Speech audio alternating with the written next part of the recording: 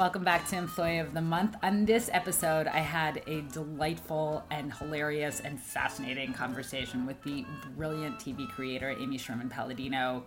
Ken Tucker at NPR described her as creating the greatest mother-daughter relationship ever on television. And I think she really set the bar very high for cable TV, but also network television, particularly in creating these smart females who have interactions that don't necessarily revolve around boys. It's not that they're asexual, so they have boyfriends, but they are also full-dimensional human beings, which is a rare feat in television. She is totally self-aware and honest that she can be really difficult to work with and work for, which I also appreciated, and is just so humble about how funny and smart her characters are. Amy Sherman-Palladino is best known for having created Gilmore Girls, which was on the air for 7 seasons, 6 of which she show-ran. I don't know if you just say show-run, show-ran, show-walked. She was the showrunner, the TV creator. I just don't know what the past tense of what it's like. The point is she got pushed out of her own show, and the show went to shit for the last year. I'm just telling you. That's just my personal opinion. But we got to talk about what it's like to have to leave something you've created and shepherded it in, but still has your name on it. Also talked about mentoring, and you get a sense of where her humor might come from when you hear about her family dynamics. Amy Sherman-Palladino also created Bunheads and a bunch of other shows and is already at work on her next greatest adventure. So without further ado, please enjoy our interview from the live show Employee of the Month. All that you call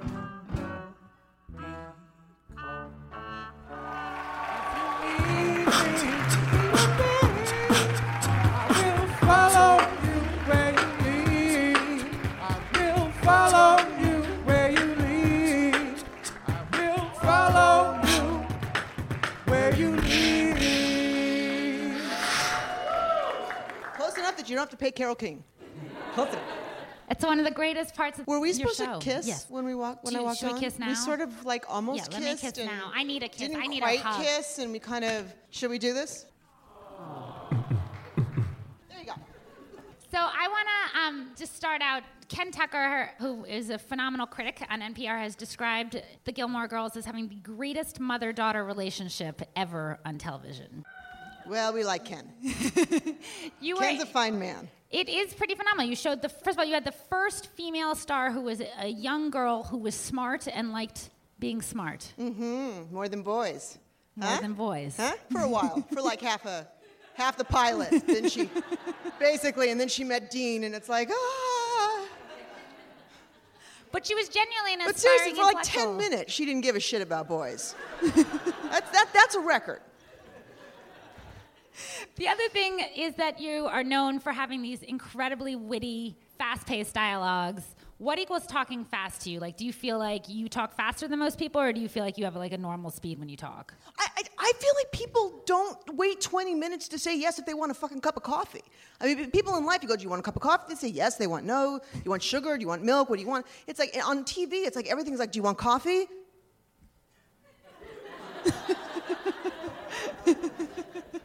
The dog's looking, and it's like, yes. It's like, Jesus Christ, just say fucking yes already. Nobody's getting any younger. People are dying all around you. Get your show over before someone else drops dead. That's my whole thing. I just feel like my attention span is, it's like, oh, I like you now. I don't know if I like you anymore. So it's like keep going while people still like you. Well, and does part of your comic timing come from having? I mean, your dad is a comedian. He was a comedian. He was a comedian. I apologize. And he was working till the very end, actually. Yeah, he's got part of a joke on his casket. It's the wrong punchline. My mother and I had a big fight during the. I'm glad I brought it up. It's a long thing, yeah. We just had a fight over what to put on the casket, and I said, oh, let's put the punchline of the hit a pig, and she goes, that's not the punchline, and I said, no, it is, Mom, and she says, no, it's not, and we're in the middle of Forest Lawn, and I'm saying, no, because this is the bit. He goes, Windsor, North Carolina, I'm doing the 20-minute bit, and she's like, that's not the bit, it was a whole thing. Meanwhile, she won because she was married to him, and I wanted her to have what she wanted, and the wrong line is on the casket. This is like better than any It's Larry not the David right episode. line. And then the great thing was that at the funeral, she brought all his friends up, and all his friends are comics too. and they all know his act, and she walked them by the casket, and one by one they went up to the casket and they went, and then I see my mom going and explaining the wrong part of the joke to every single person who came to the funeral. That's my mama. And is she still performing as well? She was a singer or actor? Oh God, I don't know what. My mother is. I think we're related. My mother decided in the last 10 years, she's 83, to resume her career, and she's got a one-woman show called Still Struttin'. Still Struttin'. Where is Still Struttin'? Where can we see Still Struttin'? Oh, anywhere in the valley. Basically, there's a lot of it's a valley thing at the moment. But she's working up to it. She's got songs and dances and it's an hour and 40 minutes with an intermission, and it's just her. An hour and 40 minutes. She does a whole medley of Sammy Davis Jr. songs for no reason, and she can't sing. And it's So did writing all these wonderful mother-daughter relationships enable you to play out the reality in your life? Or were they a way to be aspiring as to the kind of ideal? I mean, when I watch the Gilmore Girls, it seems like they're best friends. Yeah. And it seems like the perfect mother-daughter relationship. That's not the relationship it's the Emily Lorelai relationship that's a little closer to home. So the main character Lauren Graham has with her mother, Kelly Bishop. Yeah. Grandma, can I have some baby pictures of you and Grandpa? Any particular reason? Yeah, we're doing this visual family history project for school. Oh, well, if it's for school, I suppose I could dig something up. And I need some of Mom, too. I thought we already had this conversation. Yeah, but I don't believe you. Mother, tell her. I don't have any baby pictures of your mother. Thank you. How could you not have any baby pictures of Mom? Because when your mother was 7, I came downstairs and found her burning all of her baby pictures. Why would you do that? I'm sure you were a cute baby. She was very cute. 4, 3, 2, 1. In most respects. Then we have liftoff. What does that mean? Nothing. I don't see what the problem is. You certainly grew into it. Grown into what? As a child, your mother had an unusually large head. The best thing about it was that she would tell me, constantly. My first complete sentence was, "Big head, want Dolly." I can't imagine it being that bad. It wasn't. It just affected her balance a little, so... Okay, can we please talk about something besides my formerly huge head? Yeah, that It's the resonated. waspy constant disappointment as opposed to the Judaic constant disappointment. Can you distinguish those two for me? Because I think that's an important distinction. Well, waspy, they're in St. John's knits while they're being disappointed, and Jews are just a little bit more sighing, and there's a mustard stain and some rugula. I think it's better because we get it out. We're aggressive versus passive aggressive, maybe. You think so? No, I don't really. No, I think we're all every form of aggressive. I think they're very similar. I think it's just that one has more quaffing, and the other one's just more, look what you've done. I agree. It is. I did want to ask you, you had this phenomenal show that was both critically acclaimed and incredibly popular. You ran it for It's super short-lived. It was very long-lived. It was 6 years under your reign. Oh, you're talking about Gilmore. Gilmore Girls. Yes. We'll get to the next one. Gilmore bought me a lot of hats. It's great. She usually wears her signature hat. And what was it like having your baby taken away from you, but your name is still on it? Well, it's very the last year. It was very weird. It was because frankly nobody thought, I didn't think I wasn't going to be there, and none of the actors thought, because I was sort of telling them, I was saying, Lauren, I think this is because I was directing the last episode, and she didn't really believe me till like the last couple of days, and then it's like she sort of walked really close to me for like 2 days, and it was nice for like an hour, and then it's like, because she's very tall. Laura Graham. And after a while, you're not sure if she's going to hug you or kill you or what, because she's just tall and thin, and she looks great in jeans, and it was very it was weird. It was weird. It was a little sad that I didn't get to finish it. Did you ever watch it after you? No, because to be totally honest, and I was very supportive of the people that were there. It was my husband Dan and I were running the show, and it was our hand-picked staff and our second that took it over. So it's not like they, went out and found someone else to do it. It was someone who had been with us and sort of knew how we did things. So I sort of felt like if I watched it and it was good, I was going to kill myself. And if I watched it and it was terrible, I was going to kill myself. So either way, I'm dead. So it was just sort of like I wished everyone well, and I went off and drank. And you also went off and wrote again. I mean, you are incredibly prolific, and not all of them make it on the air, but you are constantly getting hired to write things. You pitch very successfully in the room. Well, I can't do anything else. I mean, if I don't get hired to write, I'm fucked. It's sort of like, I have no transferable skills. I'm a terrible typist. I have no grammar skills. You were a dancer before you became a writer. But that ends when you're 17. I know. As soon as your ass falls, it's all over with the dancing.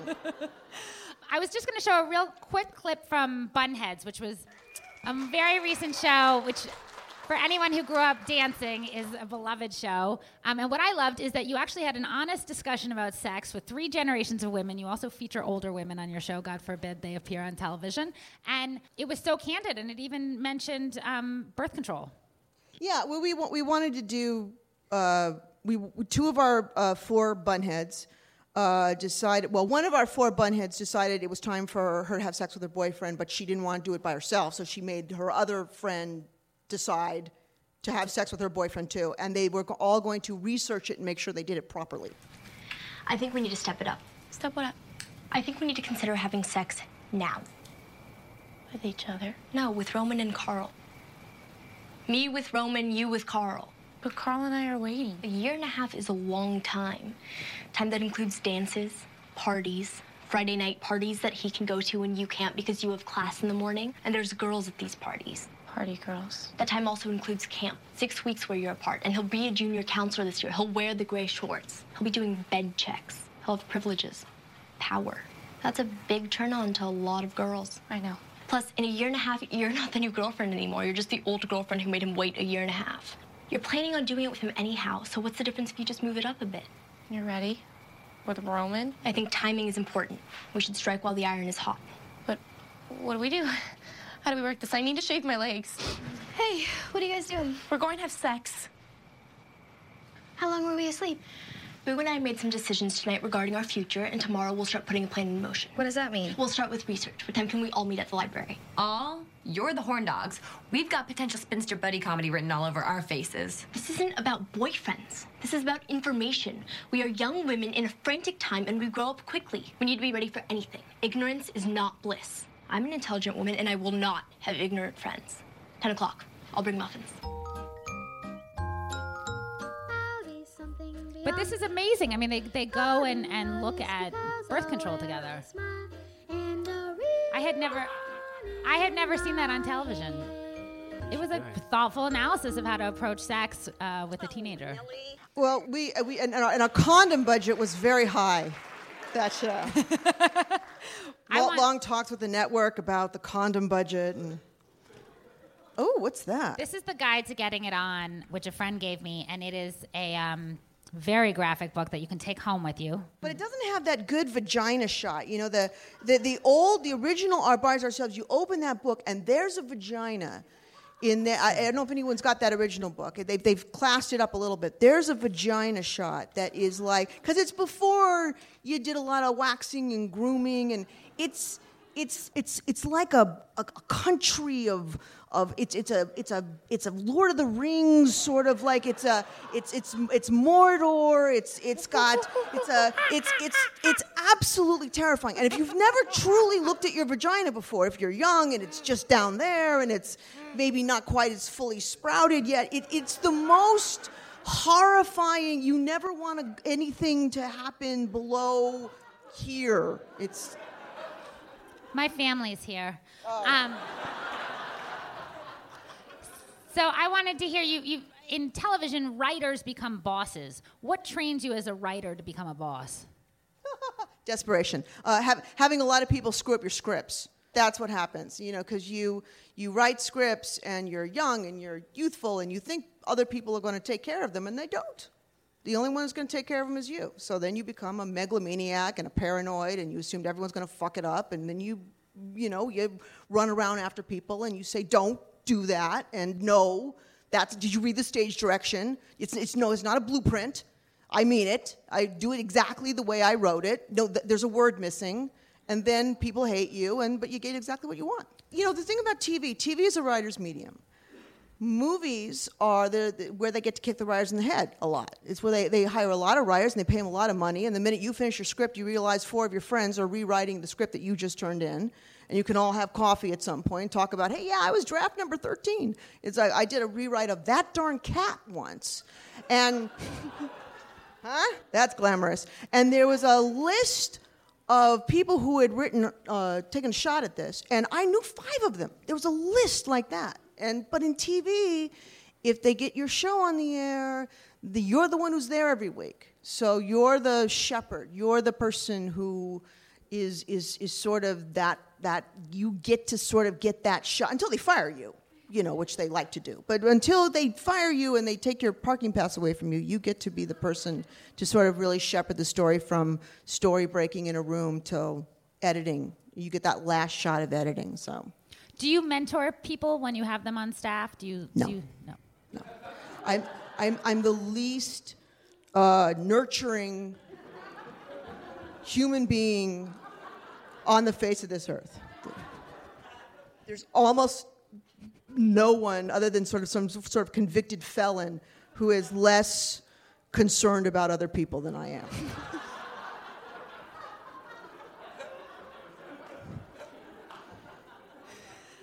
Well, thank you so much for coming to the show. So happy you came. I was going to give you Percocet, but maybe I should keep it. I wanted to give you Bold Maid. Someone gave me this to me, and then I thought, you know what? Amy Sherman Palladino can make a movie out of this, I bet. I bet you can pitch this in a room. What the hell is this? It's Old Maid, but now it's called Bold Maid. I like it. See? And actually, it is really fun once you open it up. All right. So if you can pitch that and make it into a movie. I will work on that. Do you want my oxycodone, or are you okay? I'll take it. I do. Okay, I good. do. I'll take it. Thank you, Amy, for doing the show. This was so fun. You're very welcome. I'm just a huge fan, as I think I can speak for just about everyone in the room. I wasn't kidding. Don't go too far with it. You're adorable. You guys keep it going for Amy Sherman Palladino.